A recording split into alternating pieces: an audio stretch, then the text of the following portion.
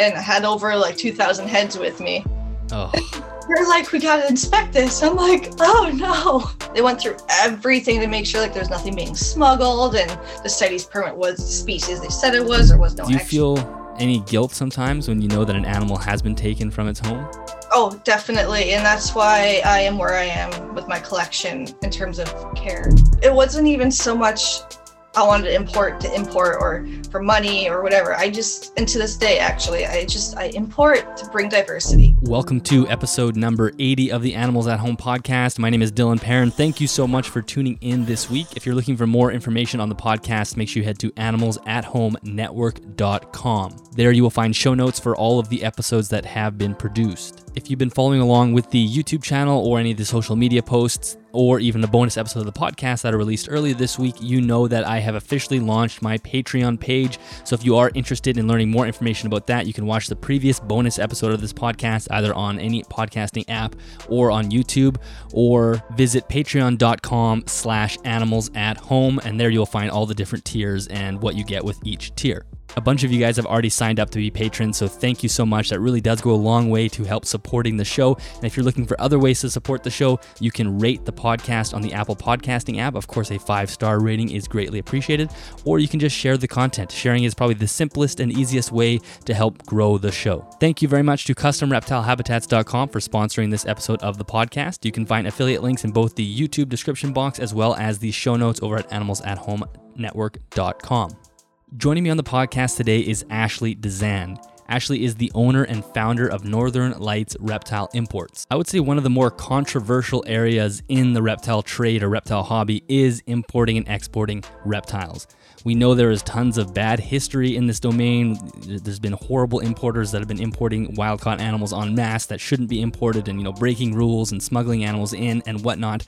So in general, this is an area of the hobby that already has some perpetual controversy linked to it. Now, fortunately, Ashley is a very conscientious importer. She has the animal's best interest at heart. She concerns herself with species diversity in the hobby, which is something that we talk about all the time. She is very eager to make sure we're adding new species to the hobby, and if there is any wild-caught importation happening, that they're going to homes and breeders that are going to help establish captive populations in the hobby. And she also has an incredibly high standard of care when it comes to her own personal collection, and it's kind of an interesting story for how and why she does that. So in this episode, of course, we discuss how Ashley got into importing. It's a really fascinating story. We talk about the day-to-day of importing reptiles. What does that like? What is CITES? How does CITES impact the reptile trade? What are the things that she has to do to make sure she's complying with CITES regulations? Of course, we discuss wild-caught. When is it okay? When is it not okay? And we wrap up the conversation discussing her collection, what animals she's working with, and hoping to establish in captivity in the next couple of years.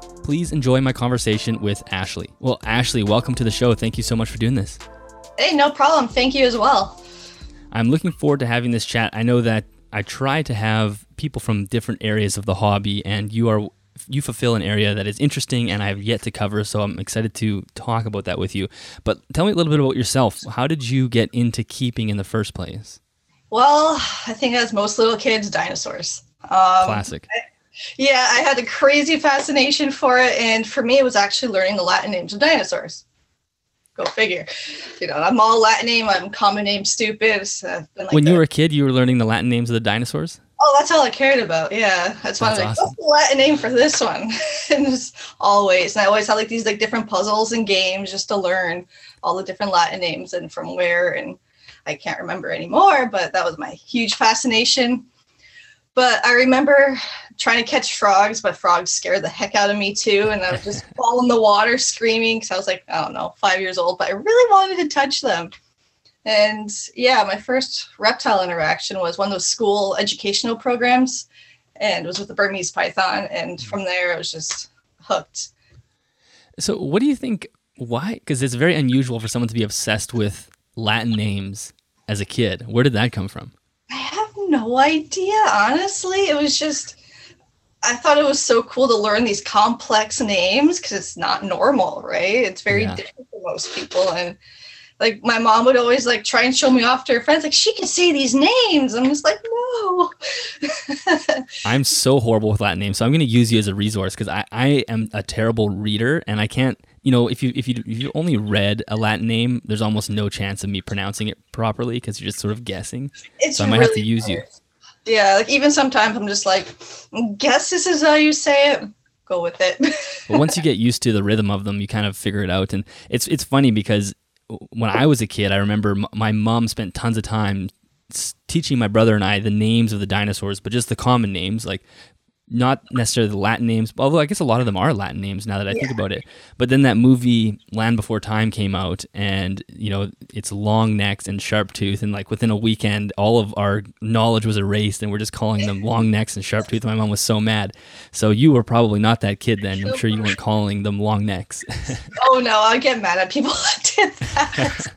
I was like, no, it's brontosaurus or whatever. Yeah. That's awesome. So how did this? So what did you start keeping originally? So you saw the Burmese python, then you got kind of interested, and then where did the actual keeping journey start? Well, for the longest time, I couldn't keep reptiles as pets.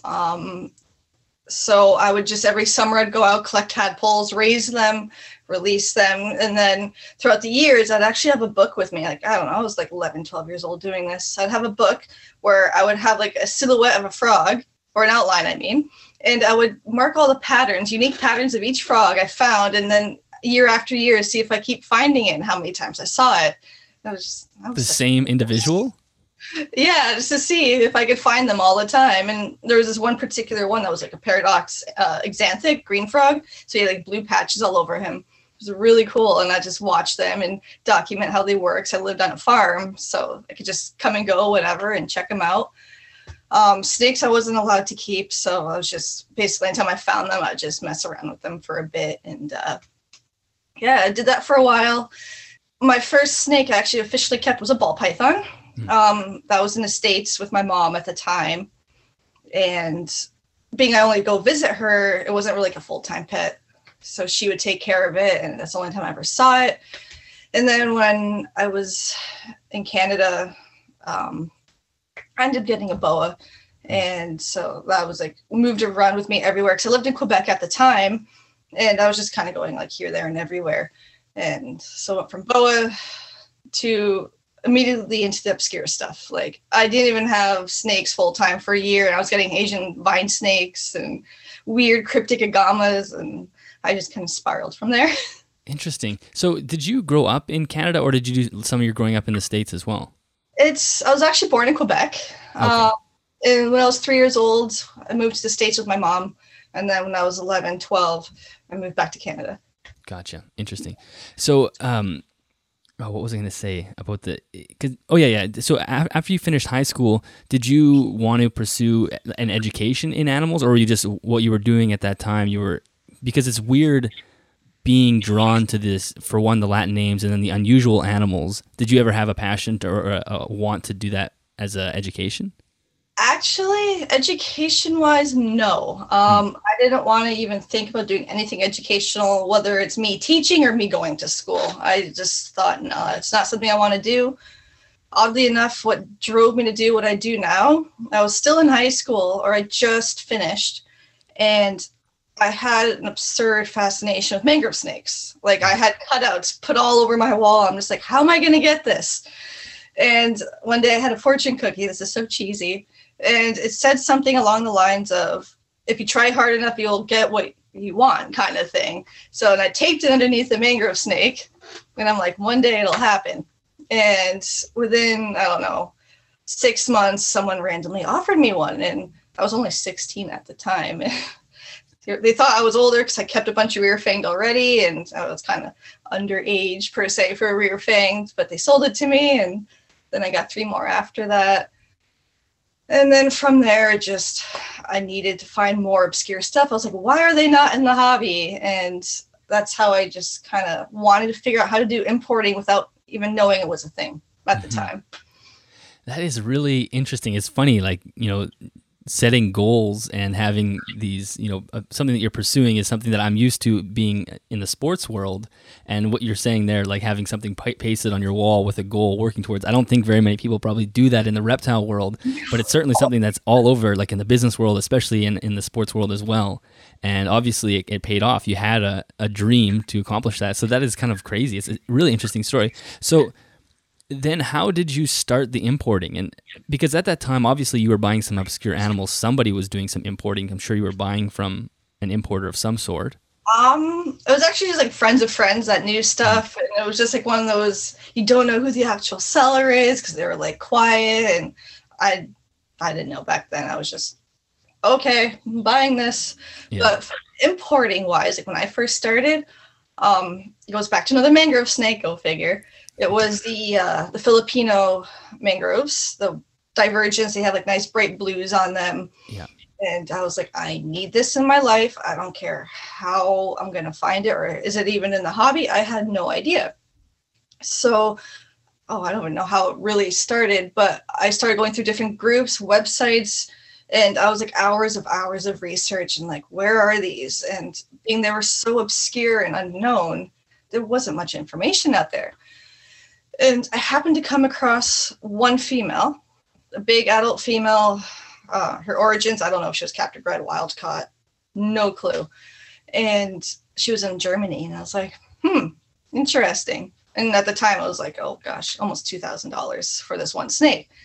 And I was like, whatever, buy it. And oh my God. I don't know how I'm going to get it here. I had no idea. That is an extreme purchase too. Like $2,000 is not a small amount of money but I'm guessing you wanted it so bad that it's funny how the number that you're willing to spend on a snake just slowly increases. Like first you're just like, 200 seems a lot. And then you can justify 800 and then it just goes forever. Exactly. And like it was a payment plan situation, like very short term. But I had no idea how to get it to me. And I was like, oh my God. So I went through a bunch of like websites trying to figure out if there are any importers into Canada. Or anywhere, just importers in general in Europe. And I don't know anybody in Europe at the time. So is this guy a scammer, or are they going to rip me off? I had no idea. But I just blindly did it, found someone that was willing to import them in. And so I just got a very small little order together with a couple friends of some species they wanted as well, just to make it a little bit more worthwhile. And then imported them in with, 2 more divergents I found after that too. That came in on the same package? Yeah, the first captive bred babies that were ever done through it was a Russia zoo. And so I bought 2 of those. So I had 3 come to me in that one shipment, and then it just kind of spiraled from there. How much were the babies? They were more. So it wasn't a small purchase. No, it took about a year to really get everything going and together. I was so surprised the guy was that patient, honestly. But you'd think someone might have scooped them out who was, someone on that side of the world. Well, exactly. I just remember being so excited to the point like I almost had that surreal like high feeling when you're really excited about something. It's like, oh my God, this is actually happening. And that's what got me importing. So tell me about the moment you opened that package then. Oh God, it was awesome. It was so awesome. I was so scared they're going to be dead or something. Oh, yeah, I bet. But yeah, they were amazing shape. They were perfect, and I grew them up, and I produced the first ones in North America at that point, and it was awesome. So you used one of the neonates that you bought and paired it with the adult female that you bought as well? Yes. Yeah. Yeah. That's so how many years ago was that? Oh, gosh. I first started, believe it or not, that's like maybe only 6 years ago. Okay. Well, a lot can happen in 6 years, especially if you're like that focused on something and you want to go. So that was your first experience importing. Was there any red tape you had to go through at that time, or was it just that you had an importer and that paperwork was done on their side? Well, I still had to get my import number and the whole 9, and I had no idea what I was doing. I somehow managed to figure it out properly. But it was pretty smooth sailing considering I had no idea what I was doing. So then what happened next? So that you've successfully imported your first box of reptiles, almost just more of on a personal level. But then I guess what made you think maybe I should do this for a living? Well, at the time in the whole reptile industry, from what I saw anyway, it was a lot of like leopard geckos, crested geckos, ball pythons, corn snakes, the common stuff. You don't really see many obscure species. Like you'd see the odd like wild caught table at the expo, but it was still very common stuff like rough green snakes or red-headed agamas, stuff like that. And I knew there was so much more out in the world, and it's like, why do we not have this? And it wasn't even so much I wanted to import or for money or whatever. And to this day, actually, I import to bring diversity, whether it's the same species for bloodline or new species in general. Canada needs diversity. Really North America as a whole, there's too much of the same going over and inbreeding. And that's just, I guess that's a moral side of me where it's like, there should be more diversity here and people should learn and experience newer species, not just the same old whatever, because that's how we learn, right? Mm-hmm. I totally agree. I think it's one of the downfalls of where we are currently in the hobby is the fact that a few species have exploded in popularity, and they are good beginner species. And some people don't like that term, but I think, a ball python is a pretty good beginner species as far as like the ruggedness of it. But I totally agree. It's frustrating when I see someone with 200 ball pythons and I get why they do that. It's sort of a different game, but at the same time, how cool would it be to have many different species from different parts of the world and sort of really highlight the incredible animals that are reptiles, not just the same species over and over again. Exactly. And honestly, I only keep obscure species for the most part now, and the things I learn on a daily basis just by observing them, it's amazing. Things I never know I learn and experience like 10 years ago. Well, and I guess probably a lot of this, we'll get into more detail about the species you keep later, but probably a lot of the species you do keep is you have to learn on the fly because there's going to be very few people who are currently caring for them and can offer you husbandry advice. Oh, exactly. And at least as I'm learning that, then I could start telling other people like, hey, this is a good way to go about things. And then they could start learning with the species they have or whatever it may be, really. So as far as how the importing business is now, can you kind of just describe a little bit about your day-to-day, sort of how it works now that you've kind of evolved from that original package? What were the next steps? You just started looking for animals for people, or would people come to you and ask, hey, can you find this for me? Or how does it work? So when it very first started, people would be like, hey, keep an eye out for this, or I want this species, or if I found something like, oh, this person might like that, and I'd let them know. Just like casually like that. It'd be just like one little box coming in. And it's just things that people ask me to keep an eye out for the most part. And that's really when I started getting to know people in Europe too, and developing like friendships and trusts, and it's all the whole nine there. But for the most part, at the beginning, it was people asking me. And then over time now I get offered stuff from sellers, sorry. And then I still have people asking me for specific species as well. So it's kind of a mix of both now. A lot of the sellers in Europe, they don't even bother offering in Europe anymore. They're like, hey, can you put my list up? Can you sell these, please? And sure, why not? It's a 50-50 if I do for them or not. But at least they can move whatever they have to move. Diversity comes in. It's kind of a win-win for everybody there. Mm-hmm. But yeah, it definitely seems like an intimidating field to step into because there's so many moving parts. How do you? I guess now you're saying you have contacts in Europe and whatnot makes it a lot easier. But I'm sure when it first started, you were probably almost gambling in some sense, like hoping that the animals that you were getting sent were the right animals. Yeah, exactly. There are a few times where people would send me something else or not at all, but it's very minimal compared to the people that were honest and trustworthy. So I consider that a win. Like maybe 1 out of every 50 people would be an issue. Did it take long? Because is it your full-time job? Is that all you do right now? Or are you working somewhere else? It is. All I do. How long did it take to go from that first box to a full-time? I quit my last job about 1.5 years ago. And that's when I realized I can't do this because like I could still do a full-time job. Because it's not like I work 10 hours a day doing the import stuff. The problem is with the time differences. So right. Working, your people are contacting me, and I can't I can't obviously be on my phone all day doing business and realize this is a problem. So I just took the gamble. I quit, and since then it's been doing really good. So yeah, interesting. Can you talk a little bit about CITES in general, because it's one of the words that gets thrown around a lot. I think some people are very aware of it. Some people kind of say it, I think, without realizing what the legislation means. So maybe you can talk a little bit about it, and then what you have to do to make sure you're following the rules of CITES. So CITES, I'll just put it in a simple perspective. It's basically controlling the international trade for endangered species. That's not what it stands for, but it's a concept of that. It's weird because like ball pythons are CITES, but they're not endangered, right?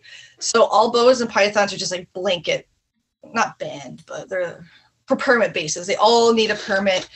And why that is, I really don't know. I never really looked into it, but it's mainly there to protect species that are vulnerable, endangered, or maybe with ball pythons in this case, they have a high collection rate.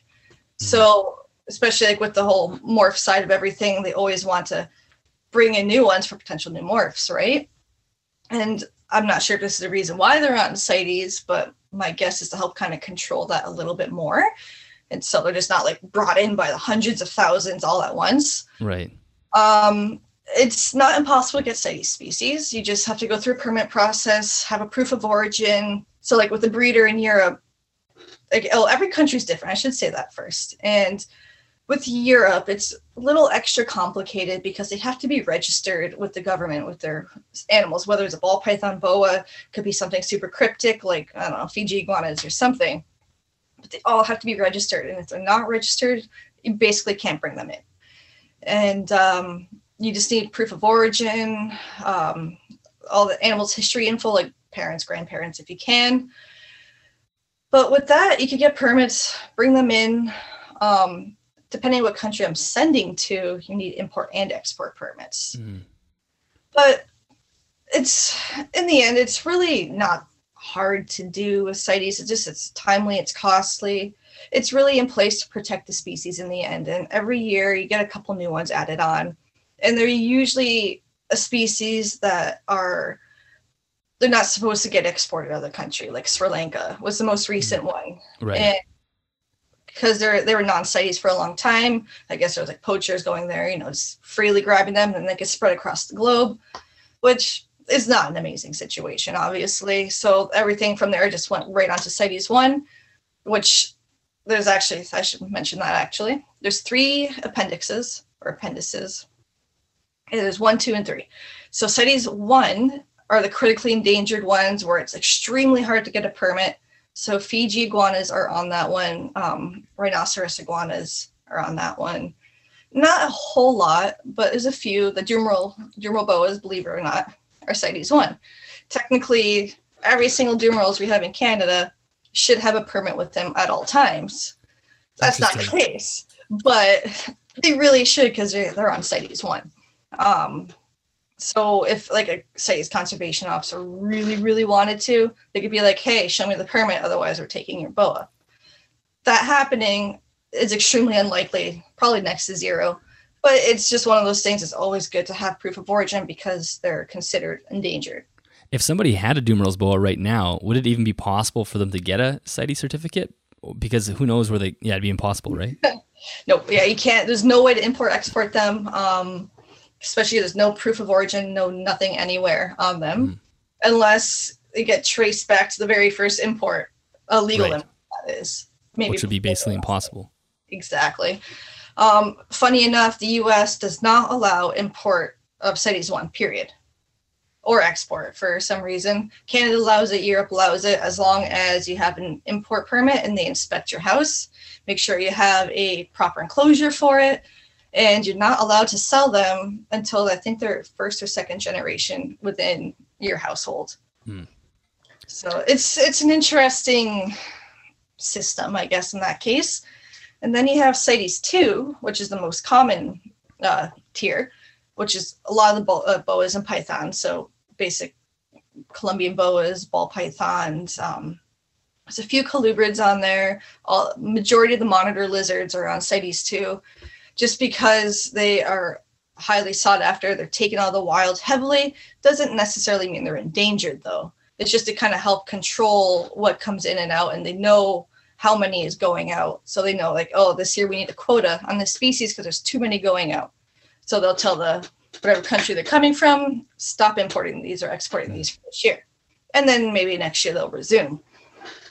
And then you have CITES 3, which it's a strange one. It goes usually by locality.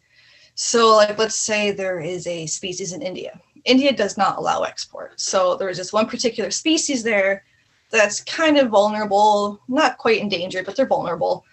So let's say a Russell's viper, I'll use that as an example. They're a non-CITES species, but specifically from India, they are CITES because they're vulnerable there.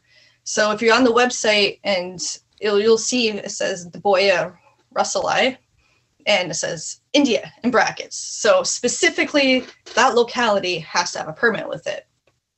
It's weird. It's all very strange, but it just comes down to their vulnerable state. Right. Interesting. So, and I guess that's where some of the gray area comes in, right? Like if you're dealing with a specific locality, without a doubt, things slip through the cracks illegally all the time. And we do see that. So it's no surprise that happens. Do you think CITES is there too many loopholes where people can sneak through things, or is there anything they could do better, or what happens there? I think it depends on the scenario, because there's some species that might look freakishly similar. Like we have the, trying to think of the common name. It's pretty bad. Well, Lacanus pityus mucosa. Basically, it's an Indian-keeled rat snake. I think that's the common name. But of that entire genus, that's the only one that's on CITES 2. Where you have Pityus coros from Indonesia, which is non-CITES, but they look near identical. So I wouldn't be surprised if people bring those in as Pityus coros instead of mucosa to avoid the CITES situation. I don't encourage that. You always should have your permits with you. Yeah. But I'm sure that happens, or there's a situation like false water cobras. For some reason, their genus is not updated on the CITES website. It's still under cyclograss, where now it's Hydrodynastes. So if a customs officer doesn't know the difference, you import it on the invoice as Hydrodynastes, they won't know. Unless one day they randomly go through the list, like, oh, this is a synonymous name to that. And then there's that issue. Right. So when you import something through CITES, what is the interaction with the government like? When you go pick up the package, is there an interaction there with the conservation officer, or how does that work? Anytime I do CITES, I try and make it sure it's a shipment specifically from one breeder, just because it could get messy. And if I get inspected, like if I have a huge shipment, I don't want them sitting around for 8 hours, right? If I have so many animals. So I try and keep that at a minimum. Sometimes I get inspected, sometimes I don't with CITES stuff. I'll have my permit with me, I hand it over, they just double check, make sure it's legit and not like a fake permit. And sometimes I'll Google and check if the breeder's real or whatever. And that's usually it.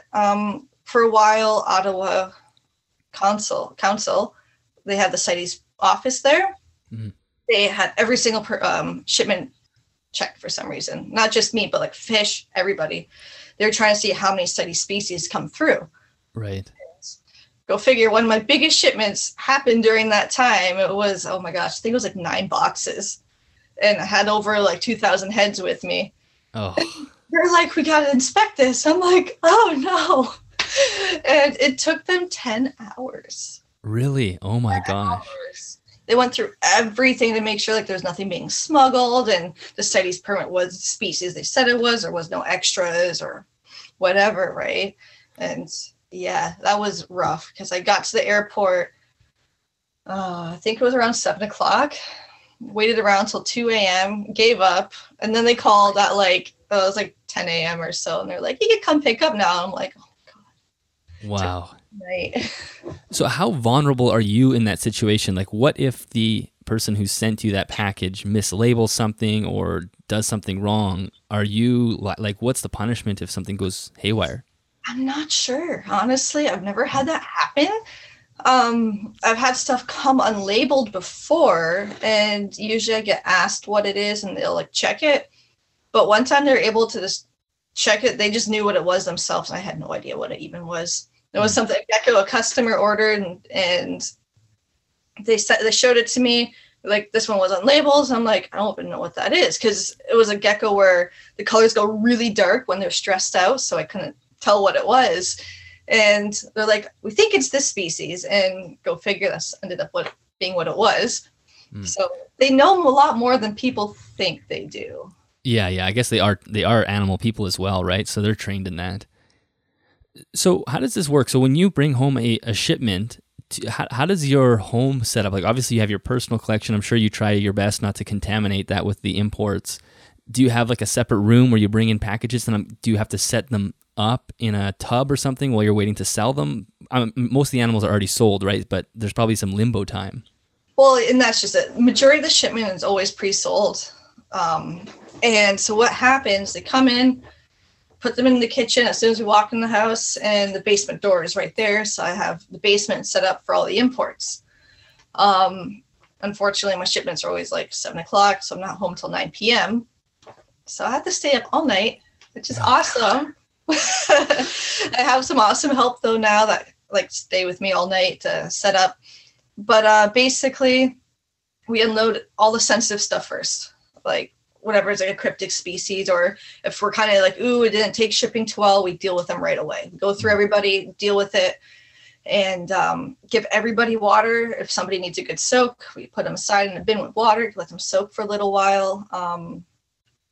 I check everybody over for mites too. So like I try to be a different importer in that sense. I try to keep the quality up there in terms of care, and if I see any problems, I let the buyer know right away. But it usually takes an average shipment, let's say around 800 heads, would be, I don't know, it takes around 6.5 hours with 3 people. Yeah. Wow. So, that is a lot, and it's always happened, because I actually have seen, I think Mike was helping him out with his girlfriend, and I saw them, he was posting some stories, and there's just like boxes everywhere, and it looks like a lot of work. Yeah, it is, but it's worth it in the end. Thankfully, a lot of the stuff are small, like baby house snakes or whatever. So like I do have bins for them. I wish I had an example. Actually, I do. So just for example, I use bins like this. Yeah. Those are just like the clip-on with the little gasket lid. Yeah. Yeah, and I have like a little screen here to help regulate the humidity and airflow.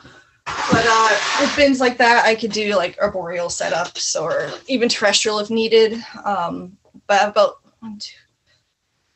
7 racks downstairs, various different sizes for different snakes or geckos or something. But I also have 7 large enclosures for the larger species or lizards. Actually, the same type of enclosures that are behind me. And so I have a bunch of those. And sometimes, depending on the species, it might have to spill over into this room. But I only do that with lizards. I refuse to bring snakes in here because you never know, right? That's all. Right, because this is all snakes behind you? Yeah, exactly. Okay. So that's a no-go. They don't come up here. Yeah, that's probably good. So at any one time you must have, or like after a shipment, you have hundreds of animals. What's the requirement from you? Like how long does it take for you to move them to the customer? Is there like a week or so where you're feeding 800 animals? It depends. A lot of people are pickup customers. So they come the next day, grab what they ordered. So I don't have to really worry too much about those guys. Like I'll just give them some water, hydrate them, and then they get picked up. When it comes to shipping animals, it depends on the day they arrive. So if they're in good stance, like good health, they'll go out the next day if it's a shipping day. If I'm a little unsure about it, I tell a customer, hey, it's going to stay here for the weekend. I want to make sure it's good and hydrated before sending it out. And then I have a lot of orders for the States. So those ones I have to hold for a week, 2 weeks, 3 weeks, depending however long the import date is for the States. And actually 60% of my shipment is usually US. Really? Wow. It's a lot of babysitting, and it's exhausting. Honestly, there's some days I'm like, why do I have my own reptiles? Yeah, you're just caring for everybody else's. Yeah, it's exhausting, honestly. But usually no issues. Oh, very minimal issues. Like sometimes they'll come in a little too weak and they get extra TLC. And sometimes they might not make it. But that's very rare to have that happen. So you don't have to go into too much detail here, but I'm curious about how the sort of fee structure works. Do people pay you like an import fee, or do they pay an extra percentage on the percent total of the animal, or how do you make money? So it's mostly on the import fees. So I have a structure like one head is, I don't know, off the top of my head, $125, 2 is 200, 3 is whatever, 4 plus, gotcha. Right? But I will work around it a little bit. Like if someone wants to import a bunch of baby garter snakes, I'm not going to charge them $65 each. No way. They're so tiny, right? I don't feel right doing that. So drop it down to like $40 or something. And Gotcha. there's the 5% customs fee that everyone has to pay because I have to pay that upon import. Right. So it's whatever the value of the animal is on the invoice, I have to pay that. And then if it's a CITES animal, is there an additional fee as well? Depending on the country they come from. Each country is different. Like the Netherlands, I think it's free, whereas Germany is €80 or whatever. It's crazy. Yeah, it's a really crazy business. So it seems like there's a ton of moving parts. So it's pretty cool. So as far as obviously a big part of importing from foreign countries deals with wild-caught animals. So there's no question there. And for me personally, I'm okay with most wild-caught animals. Let me rephrase that. I'm not okay with most wild-caught animals. I'm okay with wild-caught animals as in general as a concept. I think as long as they're going to proper homes, it's good. I'm not a huge fan of, Petco importing thousands of Chinese water dragons that are going to shrivel up and die in the little cubbies in their store. So there's definitely a line there. So what are your opinions on wild caught, and how do we keep it on the ethical side? I'm actually the same stance as you in that case. Me personally, I will avoid selling wild caught to some people I feel just want it because they want it. And that might be a little wrong of me, but at the same time, it's like, how are you going to be with it? I don't know you. You only want one for some reason. Why not a pair? If you want to get them breeding. If it's if you want to encourage the diversity of the hobby, selling a single wild caught animal to Joe Schmo who just wants it because it looks cool is totally pointless, and it doesn't help us. Exactly. Unless it's to add like new bloodline for their own stuff. Okay. Right. But if you're not telling me that, I might just kind of not talk to you about it kind of thing. Right. But then it also comes to, I import a lot of wild caught for myself in a sense of feeders. Yeah, I do. All the feeders are mainly for myself, but then I will sell some too to encourage, the diversity of species within the Canadian hobby. In terms of if someone wants an Asian vine snake, they can now keep that. Right. If they're offered their natural prey item, because rodents, they don't eat rodents. That's just what it comes down to. So when it comes to like Chinese water dragons, or people just want it to resell or something, no way. I don't allow that unless it's only for bloodline. If you are serious about trying to establish a species, I kind of want to see how you're going to be keeping it. Yeah. If it's just going to be a fresh wild caught thrown into a tub, nothing of it forever. Sorry, that's not happening, because they should be treated as well as possible, being they just got ripped out of the wild, right? Exactly. Keep it happy the best you can, as stress-free as possible. Honestly, I might get flack for this. The guys behind me, like my machete snakes, they went straight into these enclosures. And they have like roughly an 80 to 90% death rate when they're imported, which is really sad. And they're my big focus now. I don't really want to keep much else down the road other than these guys, because I want to get them established in captivity. I don't want to see them keep getting imported and dying just because people feel they have to throw it in a sterile bin or a sterile enclosure for a while, or they try and feed it things it's not supposed to eat. So I'm just adamant on getting these guys set up for captivity so I could offer captive bred to people that really want them. How long have you had those guys in captivity? Year and a half. And okay, and they seem to be doing fine. They're zipping around all over the place behind you. Yeah. So, and usually they last maybe 2 months.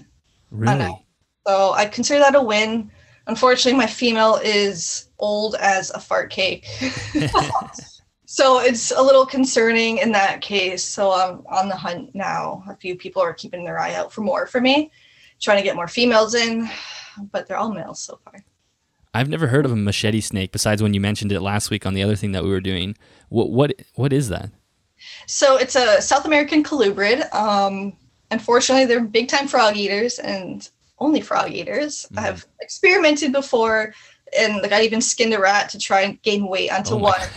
Yeah, it's gross. And then I scented it with a frog, and she ended up regurgitating it a few days later because she couldn't digest it. Like, that's how sensitive they are. And it's like they have to eat frogs or maybe a day-old quail, which is very easy to digest. But I wonder if I could get one out and not get murdered. But they call them machete snake because they have very sharp teeth. And they will rip you up pretty good. Have you been bitten by them? Not yet, thank God. Oh, good. Not yet. My female, I will not take her out unless it's absolute mandatory. But she's like 8.5 feet long. So and her Really? head is long. Oh yeah. Wow, because I see this little guy behind you, but maybe it's the camera's perspective. How small is the male? He's just he's not related to the machetes. I have this Okay. here is actually connected to this one. Gotcha. Okay. And so that one usually is in there, but I have them connected so the two big guys can move around back and forth. He's just a random little gecko controller because I have free range geckos in there. So yeah, that's just a bronze back. That's totally different. So is he in the same enclosure as the machete snakes? Oh, cool. And this, you have like some morning geckos or something that are just reproducing on their own, and he goes after them? Exactly. So it's a little cohab situation, but they all act very differently. Like one's always up and the others are always down. They're never meeting up with each other. So as far as the imports for the feeders, is it mostly frogs, or you have some lizards as well that come in, right? yeah, I do feeder geckos, like house geckos I bring in, and a variety of tree frogs. Do you think that, because, if you take something like a boa, for example, in the wild, their diet is like 30 or 40% reptile. Mm-hmm. So they're eating lizards, big lizards, most likely. Yeah. Do you think this is kind of a sketchy area with the hobby because it's too close to home in a lot of ways, even though we kill and eat, and you have the animals eat rats all the time, and people who keep rodents are offended by that. But do you think there'll be a point where we're importing larger reptile species for feeders? It's crossed my mind a few times, I'm not going to lie. Yeah. But the amount of people that will end up using it is another story. So I don't want to just blindly do that and have nothing to do with, like, what do I do with it after, right? I'm not just going to have them around, just have them around. The boas I used to keep, they were actually mainly bird eaters on my end because I didn't have lizards to feed, but mostly quail and chicken, I'd always be feeding them. Yeah. Kind of make up for that lack of reptilian diet. It was kind of almost similar, not quite. But anytime I can with any other species, they get geckos and frogs or whatever. Like my garters, 50% of their diet is frog. Right. Well, it's more natural, and that's kind of what they're eating in the wild. And I guess when you import them, you're importing them live, right? Yes. Yeah. And then do you feed them live, or do you I guess that's one other questionable area. Yeah, I humanely put them down and then put them in the freezer, and what's the word? I vacuum seal them just to preserve their, whatever you want to call it, their firmness or whatever, because when you just throw them in a bag in a freezer, they turn into freezer burnt jerky like in a month. Yeah, they have to get vacuum sealed, and then when you thaw them out, it's like almost like they're still alive. So yeah, interesting. Wow. Well, so one other area that, with importing, with ham, for example, this giant expo in Germany, we always hear about these sort of sketchy things happening there with mislabeling and wild-caught animals. Like we said, we're not necessarily against wild-caught animals, but when they're not labeled properly or we're not following the rules, it's hard for us to justify, because as a hobby, we've done our fair share of damaging wild populations, right? We just go in and poach them like crazy. It's not good. So is there any way to, how do you as an importer protect yourself from importing animals that you're not intending to import? There's really not much I can do about that because I don't know until I see them, right? And thank gosh, I've never had that happen in that sense. But if that ever happened, there's a blacklist going up pretty freaking fast. Yeah. Whether it's the seller or on the customer's end, whoever decided to do it, then they're never doing them again. And I'll make sure people know that too. Just because I don't support anything like that. And I wouldn't know what to do otherwise. I think that's the only way we can clean up those sections of the hobby, because as I said, like with the wild caught populations coming in, it's nice because we can establish them. Like with the machete snakes, for example, we can establish a population in captivity. And like you said, if they're dying at 80 or 90%, it's just sad to be taking them out of the wild just to kill them, basically. Yeah. And so we want to make sure that those are going to the right spots. But at the same time, like, it's frustrating when you hear of poachers just going wild in the rainforest, bringing up animals when it doesn't help us at all. Yeah. Well, and that's just it. And I know I'm contributing to part of the problem with the machetes being brought in more and more because I keep buying them. So they're like, ooh, let's, catch more. And but what if I'm not the one that gets the next one, right? Yeah. So, and I feel super bad about that. But yeah, I was going to ask, do you feel any guilt sometimes when you know that an animal has been taken from its home? Oh, definitely. And that's why I am where I am with my collection in terms of care, is because I want to give them the best possible, because I feel like a giant turd. Definitely. Yeah. Well, I think you need to have that. Like it's part of being an importer. Like you want the importer to say, like, I feel bad about this in a way, because you know that their heart is in the right spot. And I look behind you, have all these amazing enclosures, and you have a YouTube channel that there's a few videos on there as well. I was looking at, you have just amazing setups. So is that where most of that eagerness to set those enclosures up that way comes from? Yep. Believe it or not, I guilt myself hard into making them better. And I still do it. Like even to like every day I'm looking at them, like, what can I do better? It doesn't look good enough. What can I do? But there's really not much more I can do in terms of, unless I give them an entire room to themselves, which I can't do that yet. Yeah. One day maybe, but not yet. How many animals do you have in your collection personally for yourself? Myself, 1, 2, 5, roughly 20. Oh, okay. So that's actually a relatively small number compared to what I thought, because considering you have hundreds of animals moving through your home, there's probably a temptation to want to just add one to your collection when you see something on the list that you want. Definitely. There definitely is. Like, I have more in here, but they're like long-term babysitting snakes that did come in an import, but they've passed they're clean. They're basically quarantined out from the basement. So I bring them up here to give them a bit of a better enclosure until it's time for them to go. Has your care always been as high level as it is? Like, you have live plants, you have all this crazy stuff behind you. It looks amazing. Did you start, like, for those first reptiles that you started keeping, was that always there? Yes and no. The very, very first one with the ball pythons with my mom, like, they're part-time pets, but my stepdad built a huge I think it was like 4 feet by 4 feet by like 3 feet high enclosure for them. And so I've always been used to large enclosures that way. My first boa I got, she had a 40-gallon breeder right away, even as a baby. And I had branches and like bark you buy at the pet store and stuff like that. There was a point where I started buying a lot of boas. Like, I was more in the boa scene at the time. And I would do a rack system with newspaper. Like, I didn't see anything bad with it. And there really isn't necessarily anything really bad about it. It's not my thing. I don't really fully agree with it now. But back then, that's what I did as well. Mm-hmm. But it was always a mix of stuff. Like with my Amazon tree boas, my mock vipers, my mangrove snakes, they were always naturalistic to some extent. I wasn't doing bio or live plants, which is like a bunch of fake plants with sticks and dirt. But it's always been around for me. Not 100%, but always has been. And then I guess bringing in the wild-caught animals put that into overdrive. Yeah, exactly. Now I just do it with everything. Even if I'm quarantining something, it's very basic. I use EcoEarth because it's easy to clean. And a couple fake plants, sticks, cork. And if I notice anything, then I'll put them on paper or whatever, if it's like a mite treatment or whatever. It has to be for like a week or two. But other than that, it's still EcoEarth, cork. Best I can simulate. So as far as the machete snakes go, you were saying there's such a high death rate and you just threw them basically right into these vivs.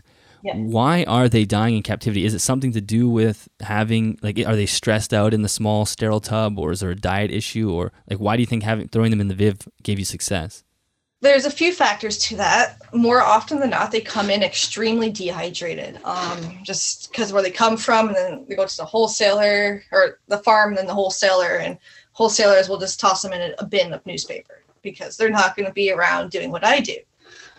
So with that, they're getting more dehydrated because there's not enough humidity. They don't get fed because they're not going to be catching frogs for them and feeding them until they're sold, unfortunately. But so the way they come in, like my male, when I got him, a friend of mine took care of him the best she could. Like, she had to force feed him with a syringe and had to actually do IV for water to get him hydrated. So when he came to me, I was like, you know what, screw it. I just threw him straight into an enclosure. And maybe within 2 weeks, he plumped up beautiful. Like, just because of the humidity in there. He looks like a captive bred snake almost now. But I didn't see him for maybe a month. Like, the odd peak I would see him just, to make sure he was alive. food would disappear. Like I'd do like frog legs with like calcium powder and stuff at the time. And he turned around really, really well, really fast. So, and that same thing with the female. She was with my friend in the States for a while. She did a similar setup as me, in like a 4x2. She did dirt and fake plants and whatever, and she did really good with her. But all the other ones I've ever seen, I've heard of, they were put into sterile quarantine first. They never make it out of there.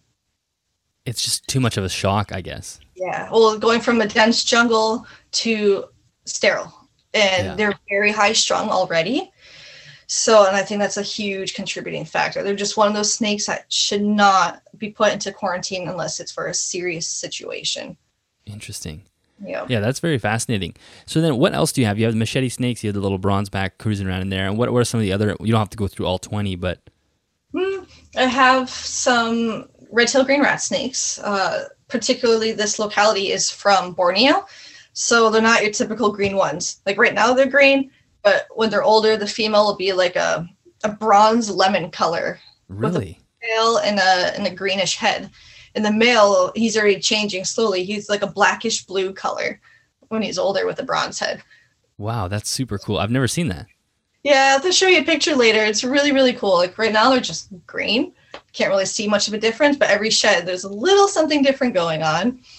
I have Egyptian false cobras, which are not a real cobra before anyone's like, oh my God. They're colubrid. They do hood up and stand like a cobra though. It's pretty cool. And they only get like 2 feet long. Oh, wow. They're actually a strangely communal snake too. They always like to be around with each other. They're cool. They have like 2 strong UVBs on them, like 14%. And then they love hot spots of like 120, 130 degrees. Wow. That is crazy. They're always under it too. So I'm like, is it hot enough? Are you guys okay?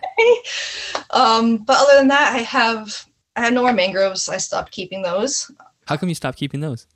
Because they're regularly captive bred now. And my focus is trying to get another species established into captivity and breeding. So they were just kind of, I don't want to say they were taking up space, but it wasn't necessary for me to keep them as much as I love them. It's just not necessary.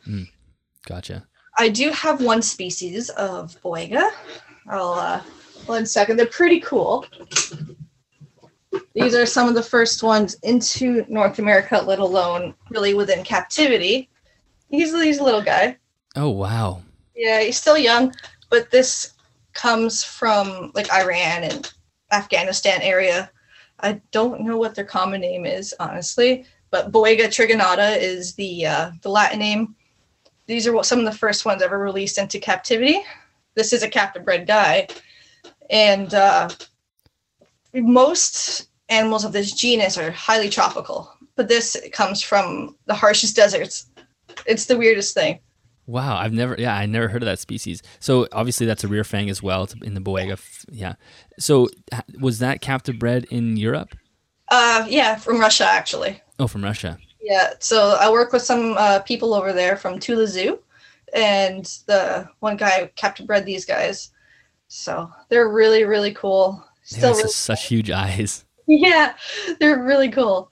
But yeah, they always have my heart. So I have to have one species, and I figure, you know what, these guys need it. They need some more captive breeding. So you'll work with them to start producing some captive bred ones of your own? Yeah, exactly. So here's hoping they stay small too, like not this small, but like 2-3 feet, maybe a little bit bigger. I guess, how many do you have right now? Of these? Yeah. Just a pair.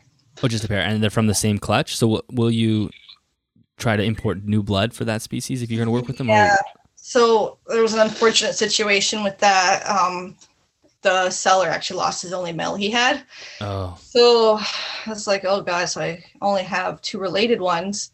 But he's trying to source more to bring to the zoo, so the one bonus when it comes to zoos, they're legally obtained and exported out. So once they hit a zoo, you could, even if it's some weird species that's not allowed to be exported, I'll say Borneo, or in this case, Iran, zoos get them legally. And with that, in Europe and Russia, they're allowed to sell to the public. And this is actually a little bit of a side twist here, sorry. But a lot of people say, oh, it's a smuggled animal. You're not allowed to get them from because the country of origin never exported it, so it's illegal. Not always the case. And they're a prime example of that. Same with my red-tailed greens. They were legally sent to a zoo that is allowed to sell to the private sector. So these are legally obtained in the end. It's just getting a new bloodline is really hard due to that. Right. But it's kind of nice to be able to get them from a zoo because you know it's coming from a good source. It's not sketchy. It already has paperwork attached to it. And like you say, it was legally obtained in the first place. So that's probably the best place you can get it from. Oh, exactly. So I try, like, every time those imports happen, I'm like, oh, the Russian people, it's like, give it to me. You know? It's so great. But it really helps broaden the lineage. Yeah. Interesting. So is there any other animals that are on your mental list, we can call it, that are similar to that original Boega that you had on your wall? Like, is there any dream species that you want to bring in one day? Oh gosh, you know what? There really isn't. You're happy with the machetes and the other projects you have on the go? I don't have that dream I need it like feeling anymore. Like, I work with such a diversity, even if it's temporarily with the imports. The fact I get to experience that is amazing. I'm sure once I'm able to expand like my personal collection more, I'll probably start looking more into that. But currently, it's really just the machetes I really want to focus on, and then the odd random pairs I have. Gotcha. Is there any species that you can think of that you think should be more of a staple in the hobby that isn't? Like, is there any that kind of almost fit the bill of being similar to like a ball python or a corn snake that we just, for some reason, isn't popular but probably could be? Oh, there's lots. Surprisingly, a lot of the European rat snakes I would find are really good for that because they're a lot more calmer than, say, like a corn snake's calm, but they're always go, go, go. They're moving all the time.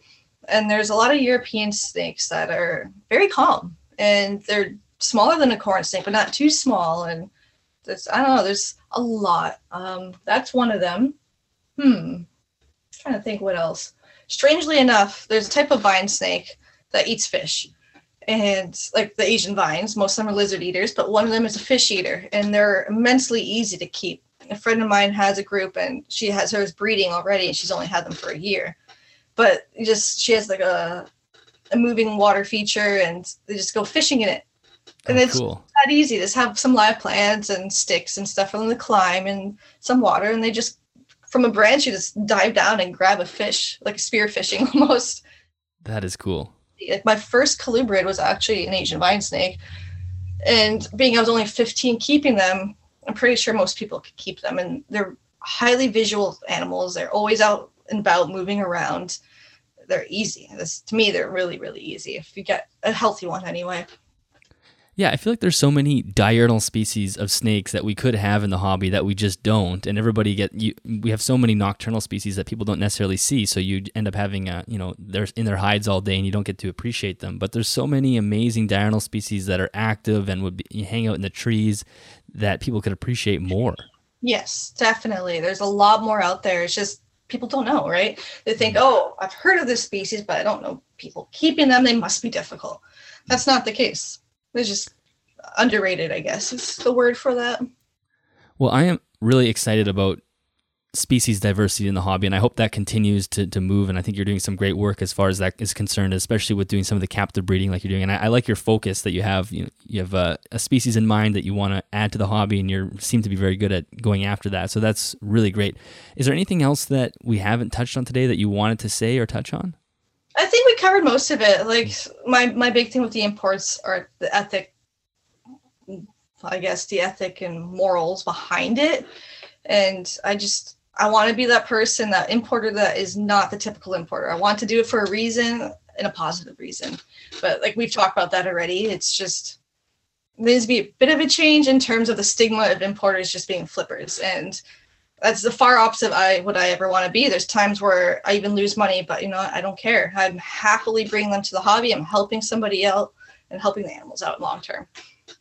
Yeah, before we wrap up, that's one thing I'll say is that I think reptile importers do have a stigma about them, right? And I'm sure that's something you've had to deal with, especially because the history of the hobby, the importers were pretty bad. If you go back to like the 80s, there's just like horrible things that importers are bringing in everything. And so you have that business, and people's first interpretation of it might be negative, right? So that you kind of have a uphill battle in some ways.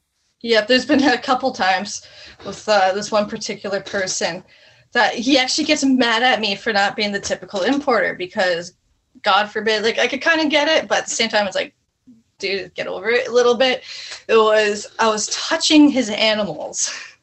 And I'm like, what do you want me to do? Leave it in a container and not inspect it, and you get it where it might be like really sick or have a sore and then blame me? No, thank you. I'm going to be touching your animal, inspecting it, hydrating it. And he was so upset about that. And it's like, well, if you want to deal with the typical importer, go with them. Yeah, exactly. Well, I think it's obvious that you have the animal's interest at heart, and that's your first priority, so that's excellent. Can you let everybody know where they can find you, more information about your business? Facebook is definitely the easiest way. Oddly enough, on my personal profile, Ashley Dezan. But I do have a page, Northern Lights Reptile Imports. You could contact me there. I might be a little slow, but I'm there. And as well, same as a website, northernlightsreptileimports.com. Awesome. And as always, that will all be in the show notes for everybody. So Ashley, thank you so much. This was a fantastic conversation. I really enjoyed this. So thank you for stopping by. No problem at all. Thank you.